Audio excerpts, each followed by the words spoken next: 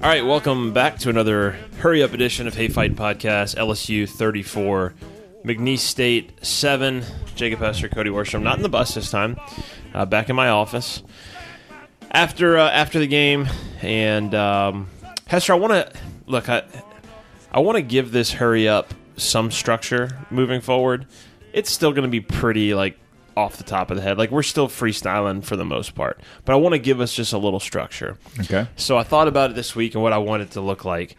And again, last week we talked about the angle. And the angle for us is always going to be rational over emotional. We're going to try to approach these things rationally, not emotionally. Emotional, if you want the emotional response after the game, unless we win, then we'll get really emotional, I guess.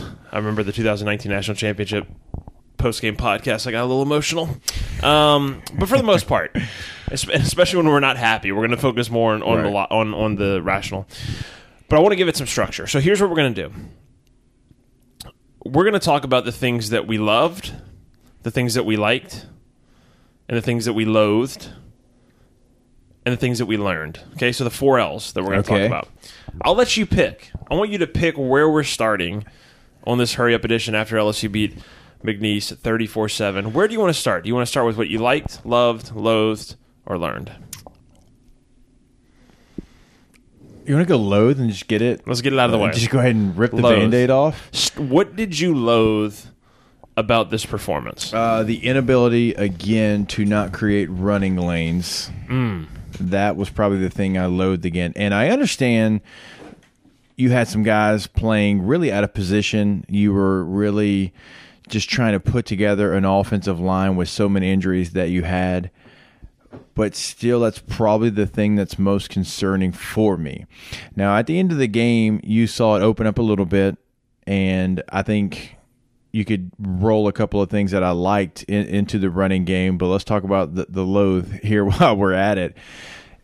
It just doesn't seem like there's that initial push. And we talked about the numbers on last week's podcast, right? 4 yards before contact. And the other team has total. Well over 100 total. Some people hear that and they're like, 4 yards per carry before contact. That's pretty good. 4 total. Yeah. Last week against UCLA. And there was just more of that, right? There's just more of that. There's no initial push. Yep. And then everything's a stalemate. And as we said last week, if you stalemate in the run game, well, the defense wins.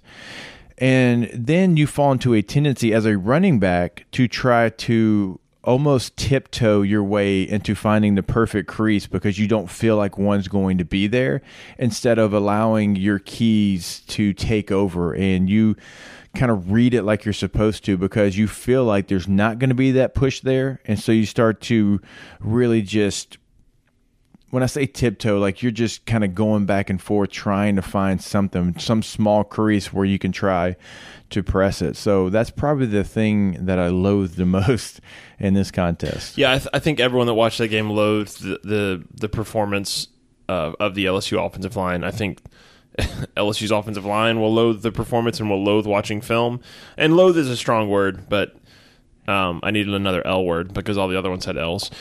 So I'll build on what you said and say not just the running game, which, by the way, you mentioned yards before contact, and I always use Pro Football Focus's stats because they chart everything. They do chart the games live, but they go back and review the footage after the game to make sure everything's accurate. So this number could change before we talk on Tuesday, but LSU got 1.1 yards before contact per carry, 1.1 yards before contact per carry today, which if you do 33 carries, that's around 36, 37 yards total before contact. That's better than 4, but it's not good enough. It's certainly not against the caliber of opponent you played. No disrespect to McNeese State, who came in and really played very, very well in the trenches, but if you're playing a non-Power 5 team, you should be able to get more than that and produce more than that. And so the offensive line was disappointing tonight. I think we do have to – it's not a caveat. It's just stating the facts. A number of guys out. Chasen Hines did not play. Probably your starter at right guard. Cam Wire, your starter at left tackle, did not play. Austin Deculus, your starter at right tackle, did not play. Anthony Bradford didn't play at all. Am I missing anyone else? I think that covers all the offensive linemen that were out. But basically, 4 of your 6 best offensive linemen were not available. Really, the only guys that played were Liam Shanahan and Ed Ingram. And so, for me, this whole game, like I can't really break down this game, like in terms of like what happened X's and O's schematically, or even like individual players. Mostly because I didn't zoom in that closely during the game on those things. I was looking much more big picture. And what did I say this week that I wanted to see from LSU's offense this week? I wanted to see some push and diversity in the running game and the ability to throw the ball down the field, which we may get to in a second. But the offensive line was disappointing as a whole, and it's concerning.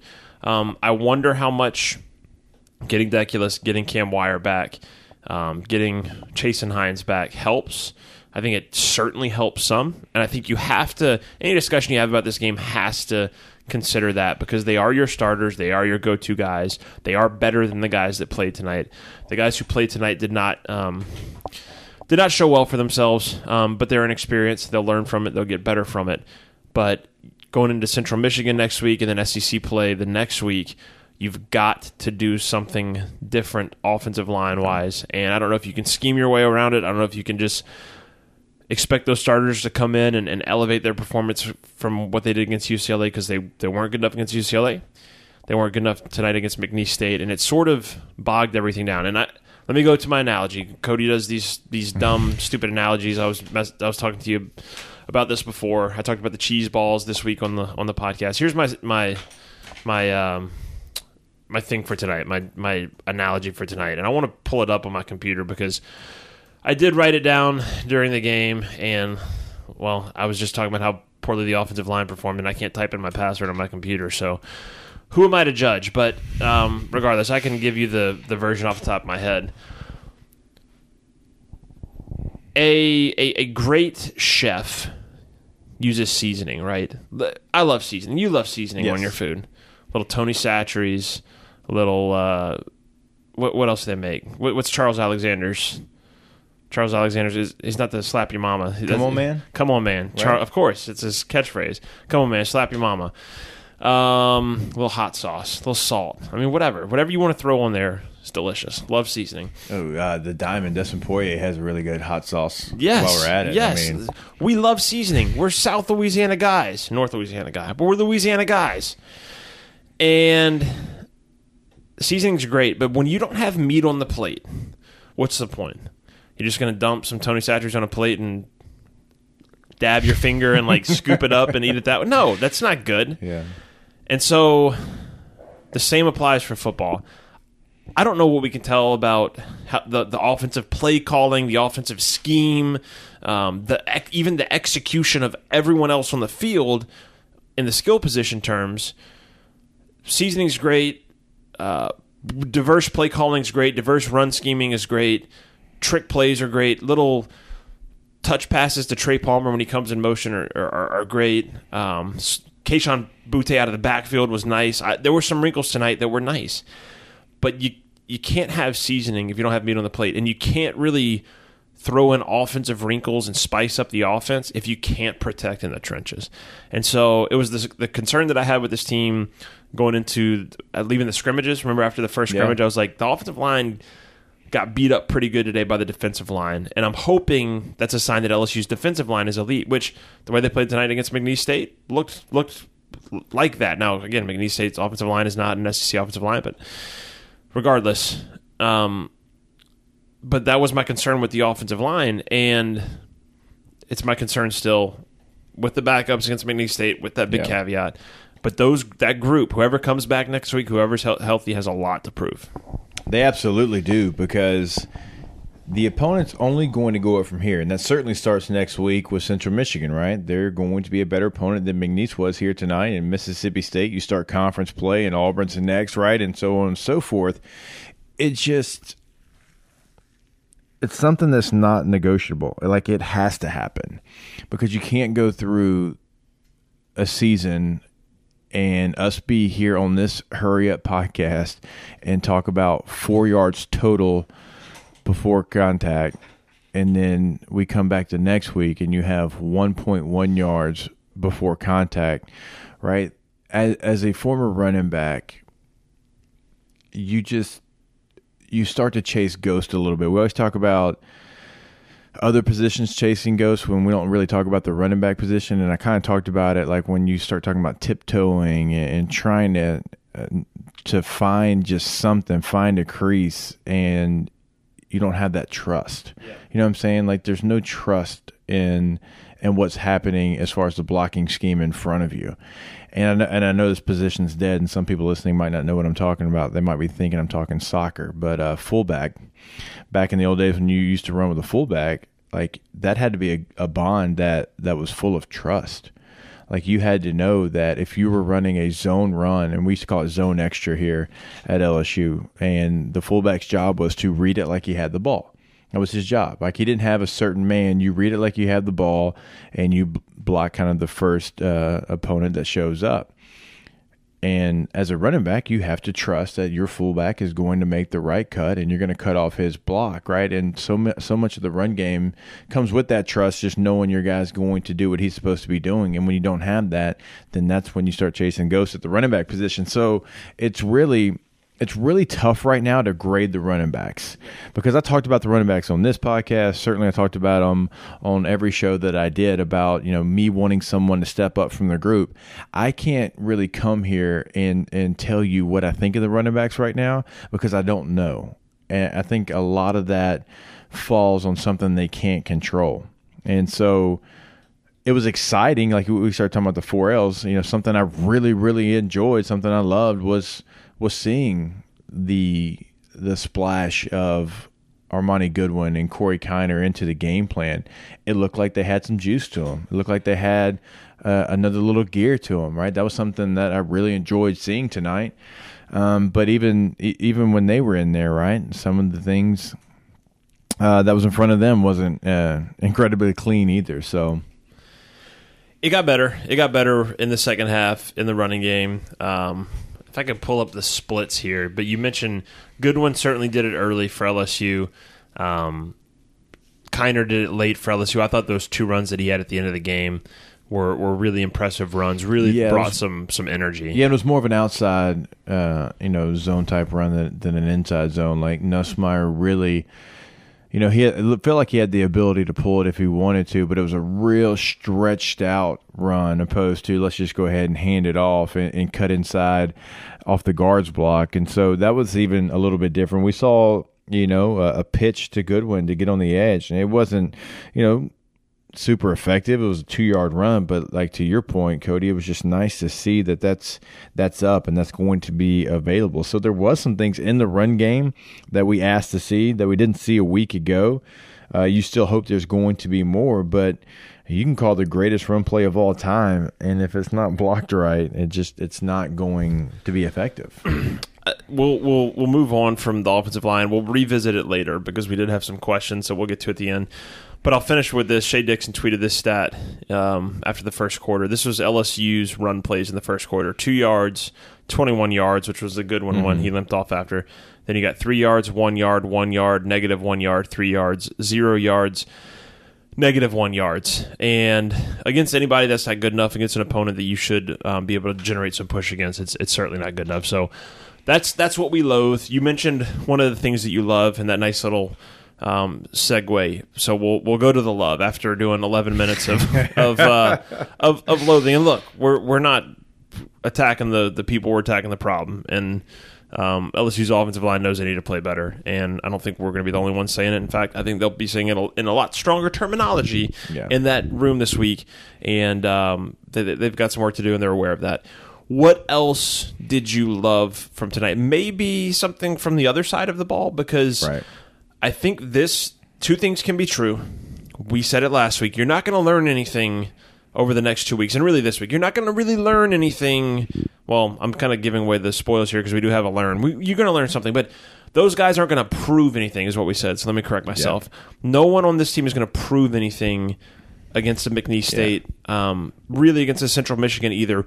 Until you're back in the SEC, back against a Power 5 opponent, you're not going to prove anything to the outsiders. You may prove something to yourself. But regardless, there was certainly improvement defensively. And, again, if we're going to get on the offense for not doing what they should have done against McNeese, we have to give defense credit for doing what they should have done against McNeese, which was dominate them to the tune of, as he clicks on his stats, 8 sacks tonight. 8 sacks, only 142 total yards. Some of those kind of there at the end there was a 44-yard screen touchdown pass from Cody Orgeron to, I don't remember who caught it for McNeese, but that was kind of their big play. Before that, their offensive numbers were, I mean, it doesn't get much worse than what they were. Conversely, LSU's defensive numbers were great. They got off the field on third downs. They got after the quarterback. I think, would you say 8 sacks? Yeah. 16 tackles for loss, 4 PBUs, 3 quarterback hurries. Not a lot of missed tackles, not a lot of busted assignments. So the defense has to be, I think, something that we... Are you going love? Are you going like? What was your assessment of the defense? No, I loved the defensive front. I truly thought they had a nice day. And when you really look at so far, you've played 8 quarters of football. And I think 6 of the quarters of the 8 quarters have been really, really good football from the defensive line. I truly do. Go back to Pasadena. They had 4 sacks in the first half. Yeah. Now, they didn't capitalize off that first half, and they struggled in the second half, but they came out tonight, and they did a lot of the same things they did in the first half. I mean, when you're talking about 8 sacks, and it's coming from multiple guys, I thought Andre Anthony and Mason Smith both had another big outing. So those are things that you love. You love being able to get pressure from 4. Now, you can't live only, rushing 4 guys, and I think Durante Jones did a really nice job tonight of bringing some pressure, and it created some of those opportunities for the defensive front. But, Mason Smith is a true freshman, and he's out there really dominating people. He did it last week, too. It wasn't only this week against McNeese. And that offensive line for UCLA has got a lot of Sunday players on it. So, to be able to be that dominant when you're still trying to figure it out, you're still trying to learn. Like Andre Anthony, I love his story. I love the fact that he's dominating as a super senior.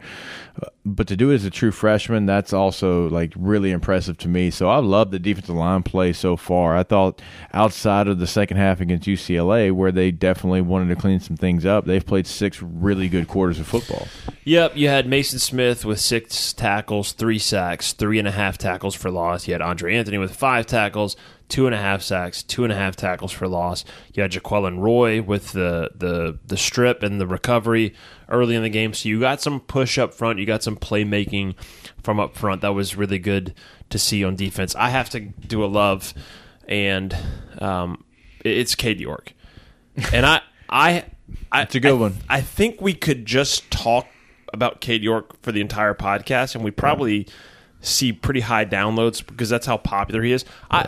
I'm just going to say it. It's not controversial or anything. He's the best kicker to ever wear purple and gold. I don't think it's close. Yeah. And that is not a disrespect to the great kickers who have come through here before. He is on a different level. He is Joe Burrow to every other quarterback that was at LSU before. He's on it. That's how elite he is with what he does. Tonight, he set 2 Tiger Stadium records, first a 55-yarder, then a 56-yarder. Both were, at the time he kicked them, the longest in Tiger Stadium history.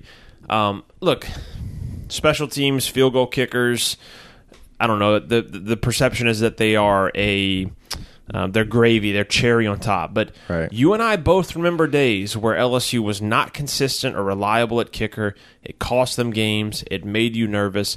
This is the opposite. As Max Johnson said after the game, it's pretty freaking sweet to have a guy as automatic as Cade York, to where when you cross the 50, you don't just feel good about it. You can go ahead and put 3 on the board at least. You might double it if you get in the end zone, but you got 3.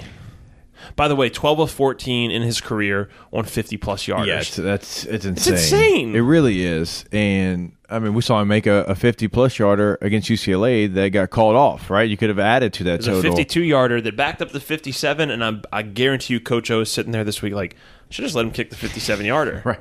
Because I think he hit the net on the 52-yarder in Pasadena. And, dude, to have that weapon, and I was fortunate to play with some really good kickers, not only at LSU, but really good, Pro Bowl kickers in the NFL. Nate Kading in San Diego and Matt Prater in Denver. And when you have that weapon, it can change your play calling as well.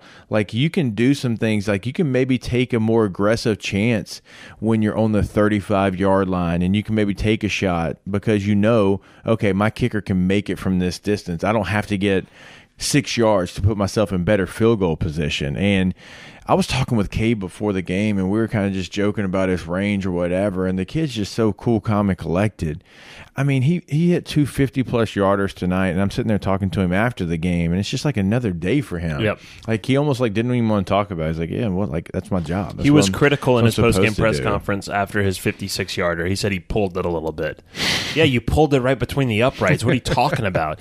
He's got that similar mentality. You see it with, like, Joe's the easy comparison because he's the latest guy, but the perfectionist mentality. You mentioned, like, the liberation that it gives you offensively. I mean, Max Johnson took a sack for 7 yards. LSU had the ball up to the 31 where you're really, really comfortable. On 3rd and 7, Max takes a sack. I don't remember the specifics of the sack. It may have been one of those ones where the guy was just untouched. It was quick, yeah. And you can't really put that on the quarterback. But talk about a bailout. Cade York comes in and crushes it from 55. So then he comes out and his one from 56. He told a really good story that we have to share on the podcast about being in Pasadena last week. I don't know if you've heard the story. I wasn't aware of this story. But the team, the schedule was slightly altered because of the hurricane or whatever. And so they had I think it was on the Thursday, and they had a walkthrough scheduled at the Rose Bowl, but they canceled it. Instead, they practiced maybe at the hotel or something. I can't remember what it was, the specifics, but whatever it was, the team was not going to the stadium. And Cade York is so routine-oriented that him and the specialist got on a bus by themselves, bussed out to the stadium so that they could get their kicks, got back in time for the team meeting in the morning. Like, that's the dedication to the craft that he has. And that's what I appreciate about Cade. When he got here as a freshman, he was so talented. I used to watch it. He used to be the reason I got to warm-ups early, not to watch Joe Burrow and Jamar Chase. Like, I'd seen those guys. I'd watch Cade York kick 60-yarders, 65-yarders in warm-ups and marvel at his talent. He's got the talent, and then he's got that mentality that makes you excellent. And so I'm serious. I could talk about the guy all day. That's how much I love watching him kick. His mentality is just – if we all could master that mentality in our own, like, professional lives, we'd be, like, I would be the best podcaster in the world, and my strategic communications would be so strategic and so well communicated. Your radio show would like melt people's faces when they listen to it in the morning. We need to capture that Cade York is and by the way, he's got to win the Groza. Like, I don't care what happens the rest of the year. He's got to win the Groza. I'm with you too, and I hope everyone knows what we're talking about when we say mentality. Like, this guy doesn't want to talk about what he did because that's not special to him. And I mean that in a good way. Like, it's not special that he set the record 2 different times for longest kick in Tiger Stadium. Like, he expects to be that player. Like, he just assumes, like, if my coach tells me to go out there, almost like I don't care what the distance is, like, I'm going to put it through the uprights. And you can listen to a press conference and you mention, like he said, he pulled it, and you could be like, oh, he just wants you to be like, no, you were great. No, like, he truly feels like he had a miss hit in that kick. And it's been a weapon. And I know we've sat here and we've talked like 10 minutes about a kicker, but I'm with you. Like, I could talk about him for 10 more minutes. I agree. It's not enough. It's not enough. We should keep talking about Cade York. I had him 101 after he made the kick in the fog against Florida. And it's just wild how calm the guy is. He goes, yeah, I mean, those LED lights, like, they were trying to see how bright they could do, but I didn't really care. Like, I knew where I wanted to hit it, and I knew where I had to hit it to make the field goal. And I'm like, dude, you're game winner on the logo. It's foggy as all get out. They're having LED lights, so it looks like yellow fog out there. And you're not even worried about it? He goes, no, like, I know where I'm supposed to hit the ball, and I know where the uprights were. So I knew as soon as I hit it, I'm like, that's wild to me. As I tweeted during the game, not only should Cade York win the Lou Groza Award this year, if he stays on the path that he's on, which I have no doubts that he will, they should just rename the trophy after him. And then also I Googled during the game highest drafted kickers of all time, just to see. Like, Seabass? Sebastian's, I don't know if he's not the highest. The Saints took a guy in 79 who ended up being a bust. I couldn't pronounce his last name. You wanna fire up an old head Saints fan? Yeah. Bring that draft choice up. Can you filibuster while I Google his name? Because I tried to look it up during the game. Yeah, I'll filibuster. You know why? Because I had a Google search of my own with Cade York, and I hope the coaches don't hear this, and I hope the fans don't hear this. I Googled, has a kicker ever come out early to the NFL draft?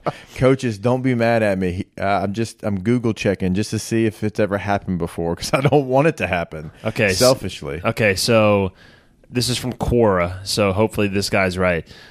Charlie Gogolak was selected 6th overall in the 1966 draft by the Redskins. He was the first soccer-style kicker in the NFL. Okay. His brother, Pete Gogolak, actually had a more successful career with the New York Giants. Place kicker / punter Russell Erksleben was drafted by the Saints with the 11th pick in the 79 draft. He was a bust in the NFL. And then Ray Guy was drafted by the Oakland Raiders with the 23rd pick in the first round. He was a punter. Yeah, Ray Guy turned out pretty good. And then Janikowski was 17 overall with the Raiders in 2000, 2001. I don't think Cade York's going to end up being a first rounder, but like he is an invaluable commodity to LSU and to whatever team ends up with him next. So, all right, we've done love, we've done loathe. Let's go back to the middle. We've gone to the two extremes. What did you like about today? What was something that makes you feel okay? Hey, maybe there's something here. It's a guy I've talked about a lot in the preseason. I like how they're using Jack Bech. Yes, we saw him. I like Jack Bech. We saw him early in the UCLA game, and I wanted him to go back to it. And we've covered enough football games. We know sometimes the pace is just dictated another way, and you can't get back to what you want to do. But he had 4 catches, 57 yards. He had a 24-yarder, 14 per catch tonight. And it looks good when he's out there. I mean, He's a big body. Obviously, he's playing a lot of tight end, but he's also playing some receiver. And I just love the way he runs his routes, man. Yep. He runs his routes with authority, and he runs them to make it easier on the quarterback. He's a very easy target for the quarterbacks. And I thought, yet again, he impressed me. And in a very, very talented freshman class of pass catchers, he continues to stay with that group and let you know, hey, don't forget about me. I'm going to be here. And LSU keeps putting him out there on the field as a true freshman because he makes a difference. Yeah, the more they can throw the ball to 80, the better I feel. I'll stick with a freshman on offense. I liked Garrett Nussmeier tonight. I'm not alone in that. I saw the Twitter reaction. I probably contributed to some of the Twitter reaction. But Twitter and the public in general saw today what we've kind of seen in camp a little bit. And the word that Coach O used at a press conference earlier in the fall before the season was perfect. Garrett Nussmeier is dynamite. What I tweeted during the game, that should be like its own segment. Cody talks about his own tweets. So obnoxious. What I tweeted in the game was, it's the best 1 of 5 start for 9 yards in LSU football history by a quarterback. And you could see it. It was electric. It was, as Coach O said, dynamite. Now, was he perfect? Absolutely not. He finished 3 of 10 for 19 yards. Did he have at least 3, if not more, passes dropped? 100%. Yeah. So those stats should be much better. But here's what I liked. The first throw, he comes out there. And what did I say that I wanted to see this week from LSU's offense? Yeah, push the ball down the field. Push the ball down the field. They didn't do it with Max. I don't remember him taking any shots, period. No. Maybe that was intentional. Maybe it was not. I don't know. Nussmeier's first ball, boom, taking a shot. And he throws a dime, like a good ball. Now, I think it was the Deion Smith down the left sideline. It wasn't really open. May have been multiple guys over there. But, hey, take the shot. Couple throws later, takes another shot, puts another dime on Dre Jenkins. Now, double coverage, maybe not the right place to go with the ball, but you could see the arm talent. He put it in a spot only his guy can make a play on it, though. That is correct. And then that could have been one of the drops. That one was debatable because the defender I don't know. I couldn't see the replay in the press box, whatever. But you could see the arm talent. Yeah. You could see the mobility. You could see the swagger. And that's what we saw. And so that's why the word dynamite is so apt, because he's explosive. Yeah. Now, the dynamite might blow up in your face. He might throw a pick that he shouldn't. He might throw it in a double coverage a time here or there, which, by the way, I don't think he really showed that tonight. We saw it in camp a little bit, and that's probably more the spring than anything. The spring, of course. I think he had 3 picks in the spring. It's supposed to be a prom. But, yeah, of course. But the arm talent, the leg talent, the swagger. Like, we've been talking about wanting to see some juice from this team. Yeah. Besh brought it. Yeah. Nuss has that. Yeah. And so, look, there's no quarterback controversy. Max Johnson is your guy. There is no debate right now. but you feel good if Nuss has to come in the game, and you feel good if later in the season he needs to step up. You feel confident that certainly the ceiling is there for that. There's a couple times, honestly, when he avoided pressure, he probably could have run and picked up 100%. 7, 8, 9, maybe 10 yards and got a There's first no down. maybe about it. He absolutely was sitting there like, man, I'm getting my He was numbers. like, I am not running this football. I'm looking downfield. That's right. I'm going to throw this pass. Yes. And those are the things that you love about him, and just being a competitor. And you're right. Like, yeah, sometimes it might blow up. Probably will sometimes blow up in your face, but you'll live with the 85% that it doesn't, because it is exciting. It really is. Like, that's the most exciting 3 of 9 for 19 yards I've seen. You know what it reminded me of? It reminded me of when I was like in middle school, maybe early high school, and I used to create a player on like NCAA 13 or 14. I guess I wasn't in middle or high school then, so NCAA 06 or whatever. Yeah. And you create a player, and you're like, I want to build up this dude's stats as much as I can so that he can win the Heisman. And you would do that. Like, you would come out, and you're like, I'm taking shots downfield. And then you'd roll out, and you could run. The whole field would be open before you. And you're like, no. I'm going back in the pocket. We're waiting for somebody to get open, and we're stat pumping. And that's a little bit of what he had. He's got a little bit of that, just that swagger, that juice, that like, I'm here to, this is what I'm here to do. And too much of that is bad. Too little of it is bad.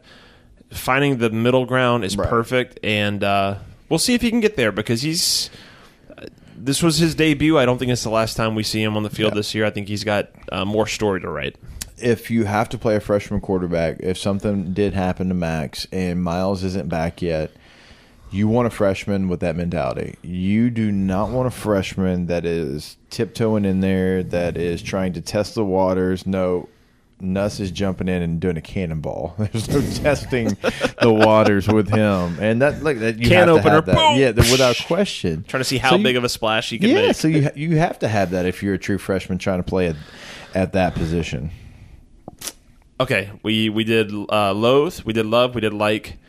What did we learn tonight? And this is a hard game to learn from, because the gap between McNeese and UCLA from week 2 to week 1, or vice versa, is pretty significant. So I don't know how much you're going to learn, but what did you learn, if anything, from tonight's game? I learned that if the defense does what it's supposed to do, communicating what they're adjusting to, they can be a great defense.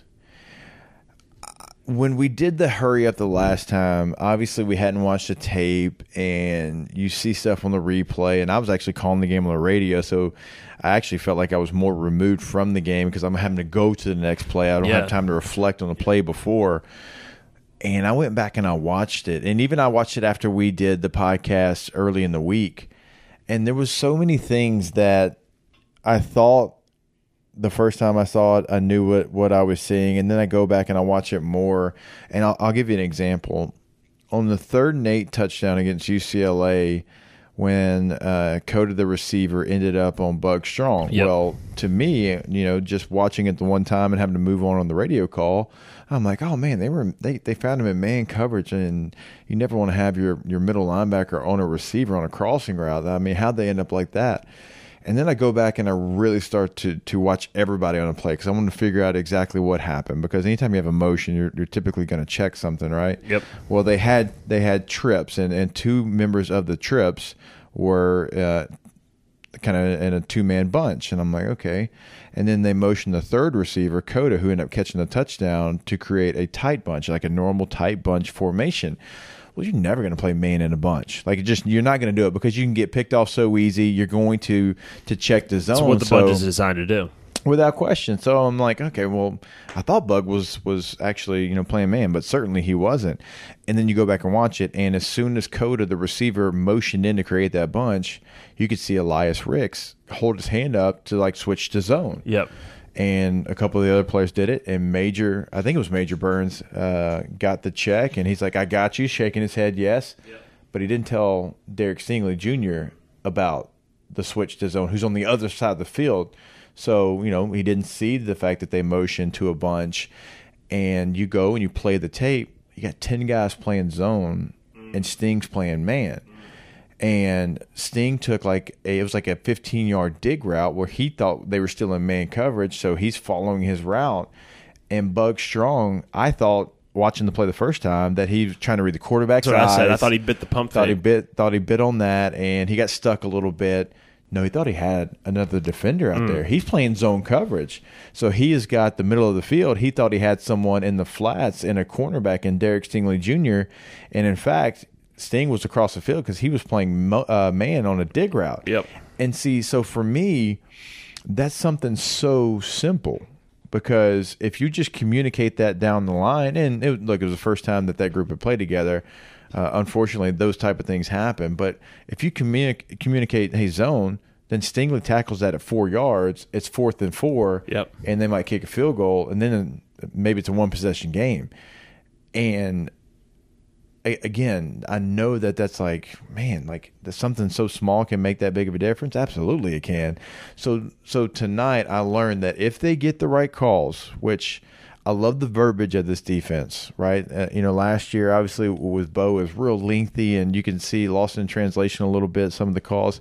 Now, this is a compact call. This is something where everybody's got to be on the same page, but they should be. And if they are, and if they do what they're supposed to do pre-snap wise, as far as communicating and having the hand signals or whatever it is, it's a really good defense. I mean, they've got some guys, and we talked about the defensive line.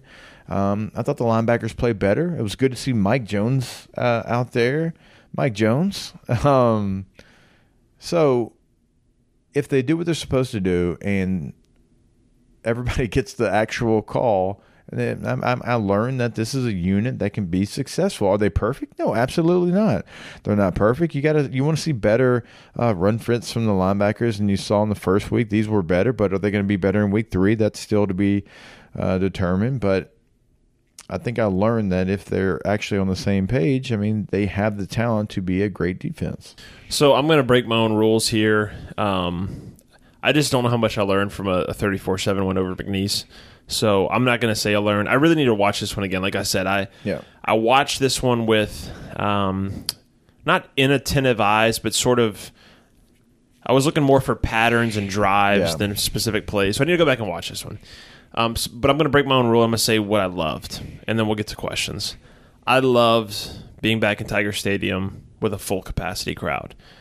It wasn't 102,000. The paid attendance was like 94,000. Can I say it was much better than I anticipated? Yeah, it was better than I anticipated too. And it started early, which I want to shout out at the LSU fans. It would have been very easy with an in-state opponent that let's call it like it is. You knew you were going to get the victory, and after week 1 didn't go your way. I'm glad that the Tiger fans did show up. They were here. We were doing the pregame TV show. We started at 11. We were prepping at like 9:45, and there was already a small buzz on campus. I was happy to see that. It was good just to get the feelings that we haven't gotten in so long. So I used to ride my bike to all the games. So you rode 2 bikes at once. That's impressive. That'd be really impressive. I used to ride my bike singular to the games when I first started working here. I live fairly close to campus, and the reason I did it was game day traffic is tough, and I could get here faster on a bike than I could in a vehicle sometimes.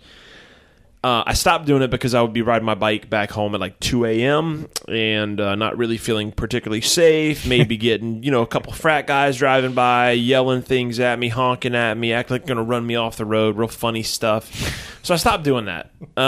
However, and today I did not ride my bike. Yeah. But one of my favorite things about riding my bike. Why do I keep doing that? Come on, Cody. Get it together. I'm here talking about the offensive line. I can't type in my password on my computer. I can't say the word bike singular. Who am I? I would ride my bike. One of my favorite things about riding my bike to the games was the smell. When you would get close enough to campus, you start smelling the jambalaya, you start smelling the gumbo, you start smelling the booze, the sweat, game the day sun. Absolutely has a certain smell. It has a smell unlike any other, and I love it. It's like gasoline when you're at the boat launch or fresh cut grass. It's one of those distinct smells that you wouldn't qualify as like, oh, the best smells in the world, but it is. But it is. It makes you feel a certain way. You bottle it up, you sell it for whatever you want. I got a whiff of that today. When I parked the truck, got out, got a whiff of that, and that was wonderful. That was the first thing that I noticed when I got on campus. But then after that, I never do the Victory Hill. I never walk with the team down Victory Hill. Like, that's not my thing. That's for the team. My role has changed since the last time we did Victory Hill. So today I was out there just kind of keeping an eye on things, whatever. Mm-hmm. It's the first time I've ever done it. And I've done it before as a member of the media covering it, but I've never like paid attention to the surroundings. Yeah. I'm getting goosebumps thinking about it again today because it was a wonderful experience when the team buses pulled up and there's just fans packed everywhere and nothing but positive vibes and love for the Tigers. And look, we didn't have this last year. It was not possible to do this last year. There was no way to do this without risking the lives of everyone that came out there. Now, because of vaccines and testing and where we are from a year ago and how much progress we've made, we can do this safely. We had something precious taken away from us. And sometimes it takes having something precious taken away from you to appreciate it when it got back. The people that were here today were the people that love doing this. Yeah. They will be here rain or shine. They will be here if the team is 10-0 or 0-10.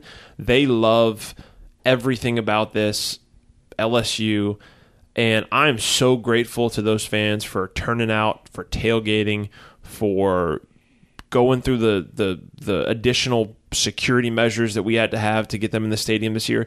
They did everything that they were asked, and they came out and they rooted for the Tigers, and they cheered them on in Victory Hill, and they cooked some jambalaya, and like just experiencing all of that every second from the moment I got out of my truck to the moment the football kicked off, the student section going crazy.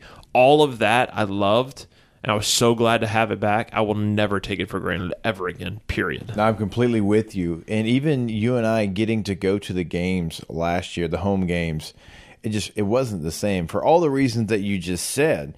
And even today, I mean, I'm spoiled. Like I got a chance to play in that stadium for 4 years. I've been covering the team since 2014 and been in that stadium many times. And even today, I'm like, man, I've completely missed this. Like it has been since we beat Texas A&M when Joe was still the quarterback in 2019 since I've been on this sideline. Yep. Because like last year when you come to the game, I had to go straight to the press box. Yep. And you get a chance to sit there and get all the feels that you get when you're on the ground of Tiger Stadium. So I can promise you this, I enjoyed it and I've always loved it, but I will never take it for granted, just being on that sideline and getting the feel of Death Valley. And it was positive vibes today. I'll be honest with you. I didn't know how it was going to play out today. I didn't know driving in this morning what the crowd was going to be like. I didn't know what the feel was going to be, but I did feel the same thing you did.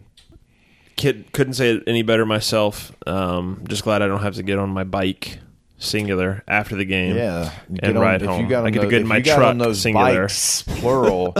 I'm pretty gnarly. I'm filming it. I'm letting the world know. I would wear them like skates and then skate home on 2 bikes. That'd be pretty cool. So most of the time while you were trying to figure out how to say the word bike singular, I was trying to picture in my head how that would actually work. You riding 2 bikes. You could tow one behind you. You just have to keep it balanced. You might have to put some training wheels on it, but then would it be a bike? Is a bike with training wheels still a bike, or does it then become a tricycle? It becomes a tricycle. Or a quadricycle, because if you think about it, front tire, back tire, 2 training wheels, 4 wheels. That's true. We always called it a tricycle growing up. But you're right. It's not a tricycle. But we were lied to. Yeah. Is what we're figuring out now. A tricycle has 1 in the front, 2 in the back. All right, we've gone off the rails. Let's take a very, very quick break and get back with some of y'all's questions.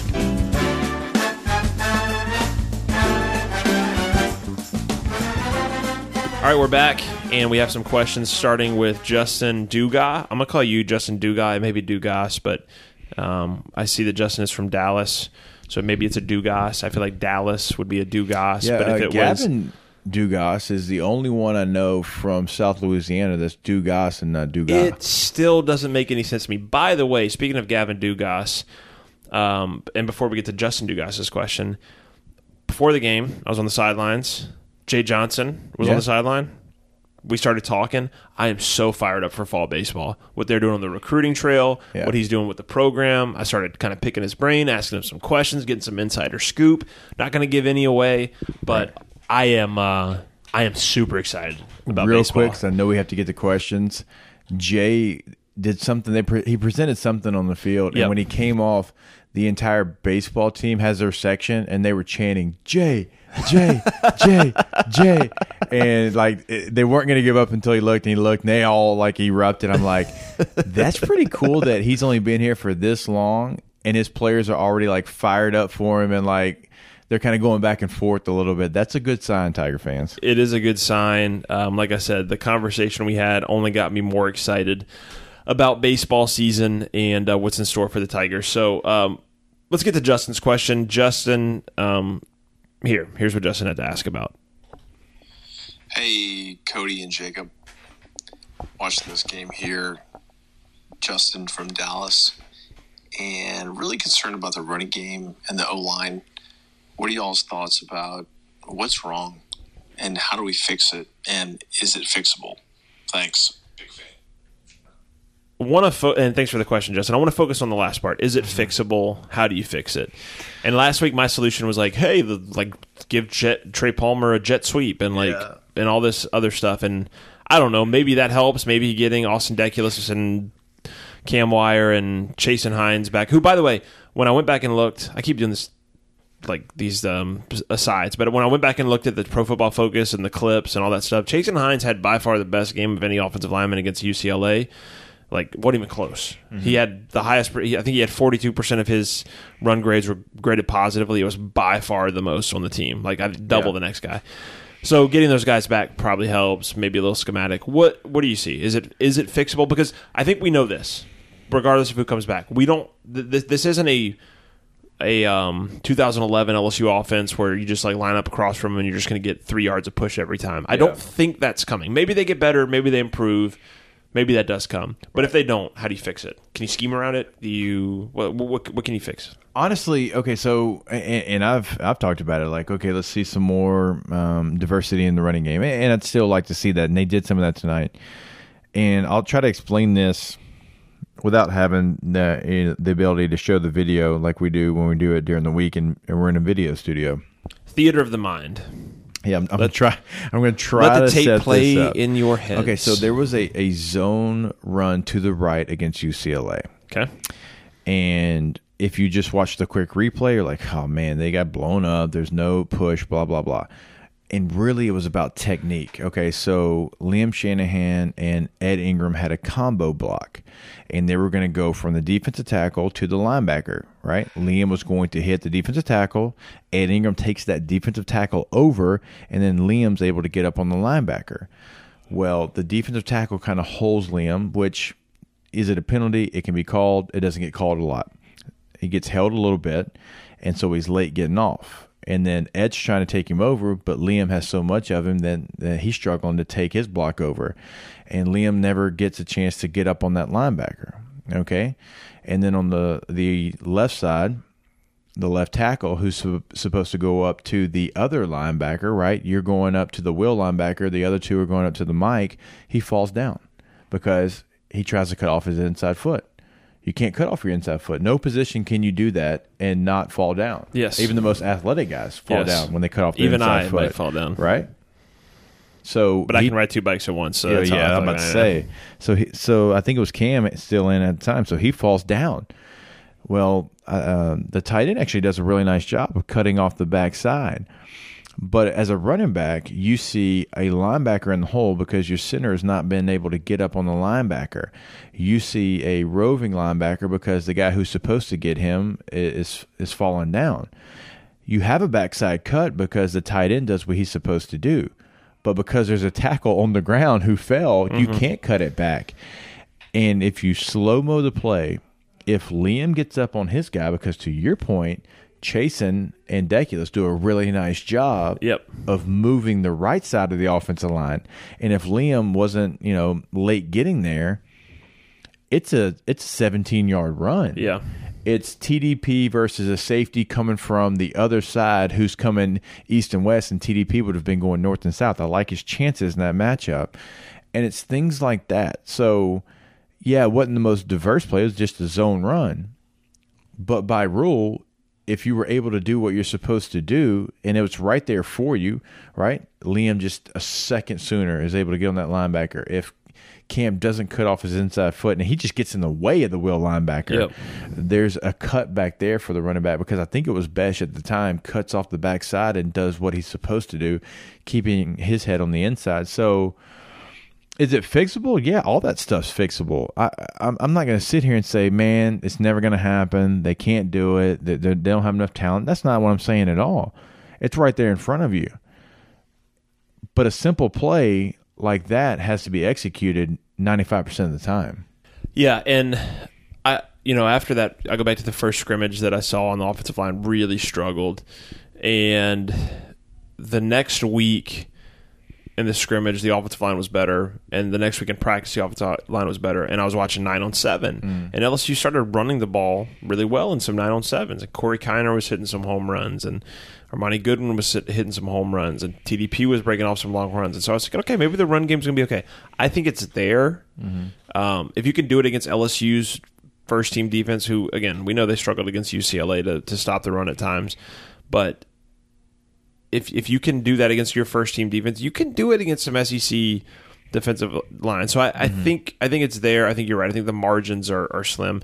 We had a bunch of questions about the running game, which is going to make this it's going to make this question process pretty simple here. I do want to at least acknowledge those who asked the question regarding the running game. And as I pull up my mentions here, sorry. Also distracted by Stanford 28, USC 13 in the third quarter. Weird day in college football. Like, this result, Arkansas trouncing Texas. Like, this is. Think about who's, and I'll get back to the questions here in a second. But think about some of the teams that have lost so far. USC's losing right now. Florida State lost today. They're not the typical selves, but to lose the way they did to Jacksonville State. Yeah. But you've already had Clemson lose. You've already had Ohio State lose to Oregon today. I mean, some of these. Who else? Wasn't there another Iowa top State 5 loss? lost. I mean, they were number 7. Iowa State lost. So you have a lot of top 10 teams falling, which is going to make the playoff interesting and leave more teams in contention as we go. So, okay. Hey, we love a good Stanford USC update here in Baton Rouge. So you're okay doing that here on the podcast. I did have some 07 flashbacks with all the fourth downs that LSU's offense was trying to convert early in the game. We had a bunch of questions about the running game. Chris Suggs asked about if it was more about the O-line or the running backs. Let's see. I just want to acknowledge some of the people that asked questions because I do appreciate your questions. Brandon Bass said 2 weeks in a row with O-line issues. I know there's been some personnel changes. Is it more on experience together or game planning? We addressed some of that. So the one other kind of common theme we had was about the drops. Wide receivers had some more drops. Yeah, Brian Thomas had some later. Jure had a couple. Anyway, Nick Wu asked, might be looking too hard now, but what about Brian Thomas dropping the pass there at the end? Dustin Schmidt asked, what is the solution for continuous drop passes? Michael Clark asked, what can we do to fix the drops? Nussmeier being a bit hot with the ball aside. Our wide receivers not named Butte or Besh can't bring it in. What do you think about the drops? I saw somebody make a joke about the summer of 10,000 catches. I specifically asked DJ Mangus about that sort of jokingly in the spring, and he said that they were bringing that back and they were trying to get all those catches in. So that practice is still in place, but it's got to translate. It wasn't really an issue in camp either. Yeah. I know the scrimmages. God, the receivers look so good in camp. I'm trying to think. Trying to go back and vision my chart I had for the UCLA game. Yeah, I said Brian Thomas was the most impressive freshman receiver I've seen at LSU, and physically he looks the part. But tonight, the thing that was great about that was about the scrimmages and stuff. At one time he was, and then the next week it was Malik Neighbors, who we haven't had a chance to see yet, and then the next week it was Jack Besh. So that was the best part about that. It was a different freshman receiver, and I mean, I don't know. Can we sit here and say, can Nuss not throw a 2-seam fastball? Can he back it off a little bit? Okay, but still, that's a catchable ball. That's got to be caught. The next one's got to be caught. It's in your hands. I think if Jure came up here and he was on the podcast, he would say, I've got to catch that 101 out of 100 times, right? It was definitely something that we haven't seen, and that kind of stuff, when you're trying to get on schedule, when you're trying to not be clunky on offense, when you're trying to create a rhythm, a drop pass will kill that right in its tracks. It will. Like, knowing you called the right play, knowing your quarterback saw the coverage, delivered a catchable ball, and your receiver dropped it. I mean, it turns a smooth offense into a clunky one. So, yeah, not something that we've seen, and not something that was really present during training camp. And we praise these guys for the tough catches they made. Not just catches, but they made it in traffic. So hopefully that's something that goes away, because we haven't seen it. And there's still some of those guys that we talked about in camp that we have not seen on the field yet because of injury. So it's an impressive group. It's a group that I've got a lot of faith in, and it's one of the things that I love about this team is the young talent that they have on this team, and certainly the receiver position is it. But, yeah, it's a fair question to ask because you can't have it. Two things on drops. One, I think it's mostly mental and less physical. And then to counter that point, every time I talk to Jack Marucci, he talks about drops and eye placement and eye tracking. And so I guarantee you they're going to be looking at that this week and say, where did the drop occur? Right. Where was the dominant eye? Is this a trend we've seen with this guy before? So that it's going to be addressed in much deeper depth than I think most people are thinking. It's wild how much information Marucci truly has on stuff like that. And I think last time I asked him, because I asked him about the freshman receivers, I think he said Jack Best graded the highest on all the tracking stuff. And no surprise, I mean, we talked about Jack earlier on the podcast. So that stuff is definitely in play. And the coaches actually do a really nice job of listening to Jack and getting all the data that he has. So, yeah, something that you just absolutely you can't have when you're trying to get a young quarterback on pace, when you're trying to get a new offensive coordinator on pace to really have a smooth drive that you continue to build on, because, again, it's one of those plays. It's not a turnover, but it's close.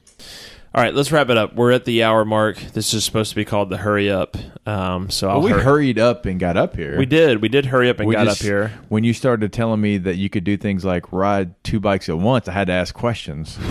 Yeah, I did lend myself to those questions. I can't do that, though. I can only ride 1 bike at a time. So I'm sorry to disappoint our listeners, but I could try it this week. I do have 2 smaller bikes that I'm trying to teach my kids to ride. Please don't do that. I could start with training wheels. I don't want to have to push you around next week in a wheelchair to get to the hurry up. Okay. Well, we'll take it into consideration, and something that maybe we can try later in the season. No, let's don't do that. Okay, let's just not do it. Let's just stick with the truck. We're over 30. 1 bike at a Let's time. just stop it. I might need a tricycle. I might need more wheels than actually just having 2. Okay, so let's don't try that. The old quadcycle. Real quick, I'll ask you one question before we go. Okay. Central Michigan coming to town. We don't know a whole lot about Central Michigan, I know obviously, nothing about Central Michigan. and being in the MAC. Jim McElwain is the head coach, though. I know one thing about Central Okay, Michigan. so that's somebody that LSU fans know from his days at Florida.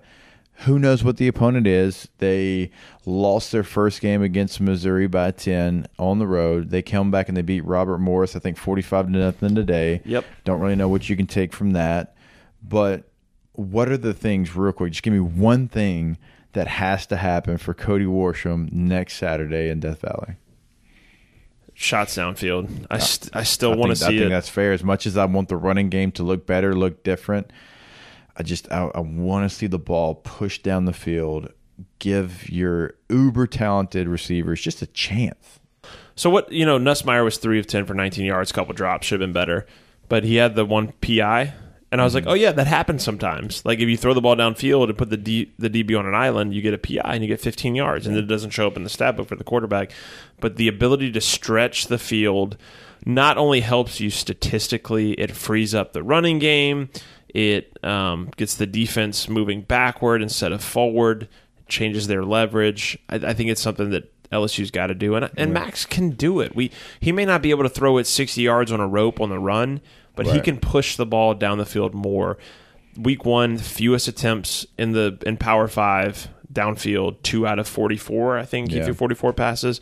I bet if I track the numbers this week, it's going to be pretty similar. And so I'd like to see that ability. Part of it is you got to protect him, give him the time to do it. But as Nuss showed, like you can kind of 3-step drop and pick a spot on the sideline and throw it to it and let your guy go make a play. Yeah, I agree. Again, when almost every time you line up, you're going to have one of the most talented receivers in the country in Kayshon Boutte, I take some shots. And, there might be a time when it bites you and you get the safety that plays it over the top and he comes and he intercepts it. But you have to threaten that, because if you don't threaten it, here's what you're going to see. You're going to see safeties start to play at about 10 yards because they feel like you're not going to run a route that threatens them. So they're going to try to keep everything in front of them. And what does that do? Well, it brings more people into the run game count as well. Yeah. So it's really a double-edged sword. So, I'm with you. As much as I want to see the running game improve, I want to see shots down the field next week. All right, well, we'll look forward to hopefully seeing that. And I look forward to seeing you on Tuesday when we record the midweek edition of Hey Fightin' Podcast. And then after that, you know where I'm heading? Back to campus to talk to Sean Hudson. Let's go. Coach of the LSU soccer team, undefeated. What are they, 7-0 now? Number 7 in the country. Number 7 in the country, 10 or 11 straight wins dating back to last season. Dating back to last spring. They had a little bit of a trap game that could have really creeped up against UL Lafayette this last week after all those ranked road wins. Yep. They didn't allow it to creep in. They take care of business with another shutout, 5-0. 5-0. Yeah. Molly Thompson with the hat trick. Between LSU soccer being 7-0 and Cade York setting 2 records tonight, in terms of kicking and legs, great start to the fall for the purple and gold and for the LSU Tigers. I'm going to go home and catch up on the latest Ted Lasso now. Oh, I need to watch it too. Wait, I haven't watched it yet. Just this episode, though. Yeah, just this one. Okay. I'm fully caught up on I was others. about to kindly leave if you haven't seen it at all. No spoilers, but I'm fully caught up except for the episode that came out Friday. Me too. Okay, we're on the same page. We're in good shape. Last I saw, spoiler alert, Ted had started his counseling sessions with the psychologist. Roy Kent was reading the Da Vinci Code. He was, and trying to think what other big markers there were. Nathan was kind of being Nathan's kind of letting he's searching Twitter too much. He's a little addicted to the Twitter machine. He needs to chill with the Twitter machine. If you search your name on Twitter as much as he's doing, you're feeling yourself way too much. You ever search your name on Twitter? Only when I know it's going to be bad. See, you've been high profile since you were in college. I would guess that when I was first getting started, I probably searched my name, and then one day found a result that I didn't like, and I just don't do it anymore. I'm just afraid of what I'll find. Because here's how it goes: the people that like you, they at least in my opinion, they quietly like you. They hey, I like that guy, but they're not going on Twitter being I really like this guy, unless you're Ted Lasso. Yeah. But the people that don't like you, they will let you know about it. I do it when I almost predict a score of another SEC game on my SEC show on Sirius, just to see the other fan base just rip into me this idiot. Today, I thought NC State was going to come out and have a really nice game playing against Mississippi State, and the Bulldogs. And they're faithful. They've already started to let me know. And you should. Yeah. You should absolutely let me know, because the good thing about it, I don't take it too hardly. If there is a single Mississippi State fan listening right now, shoot me a message on Twitter. I will send you, there's, I don't know, probably a 6-pack of beer around here somewhere. If you're a Mississippi State fan and you're listening this deep into the show, I think we've lost most of the LSU fans by now. Rivers Hewish, you might be listening. Rivers might be listening. Yeah. Rivers, if you're listening, I got you. All right, let's wrap up. Let's go. I'm trying to think. Mississippi State. Dave Barnes, friend of mine, musician, popular on the Gulf Coast. He's an Arsenal fan as well. He might be listening because you're an Arsenal fan, so you never know. 1-0 to the Arsenal today, by the way. You literally never know. We're no longer bottom of the table. We're moving on up, coming for Everton next week. Till next week. But LSU soccer is my new soccer club, and Arsenal is a distant second. Fair enough. So excited about talking to Sean Hudson this week. I might even include that on this podcast. I don't know. We'll see. We'll see how the interview goes. But they play Mississippi State home opener on Friday. I will 100% be there, whatever it takes to get there. Excited about that. Excited about talking to you midweek as LSU gets ready for Central Michigan. Important game. Got a lot of work to do, a lot of things to improve on in the final non-conference tune-up before SEC play starts. So, Hester, appreciate you coming up to my office and joining us for the show. And for wearing the purple and black, getting the purple and black memo. It's a vibe. I think we have to bring it back next week since LSU won. It wasn't the best performance, but a win's a win. So I'll see you next week in the purple and black. Yep, no more khakis. Like nights of old, we fight to hold the glory of the purple and gold. Come on, you Tigers. I said fight, fight, fight. Victory for, victory for, victory for LSU. We are number one.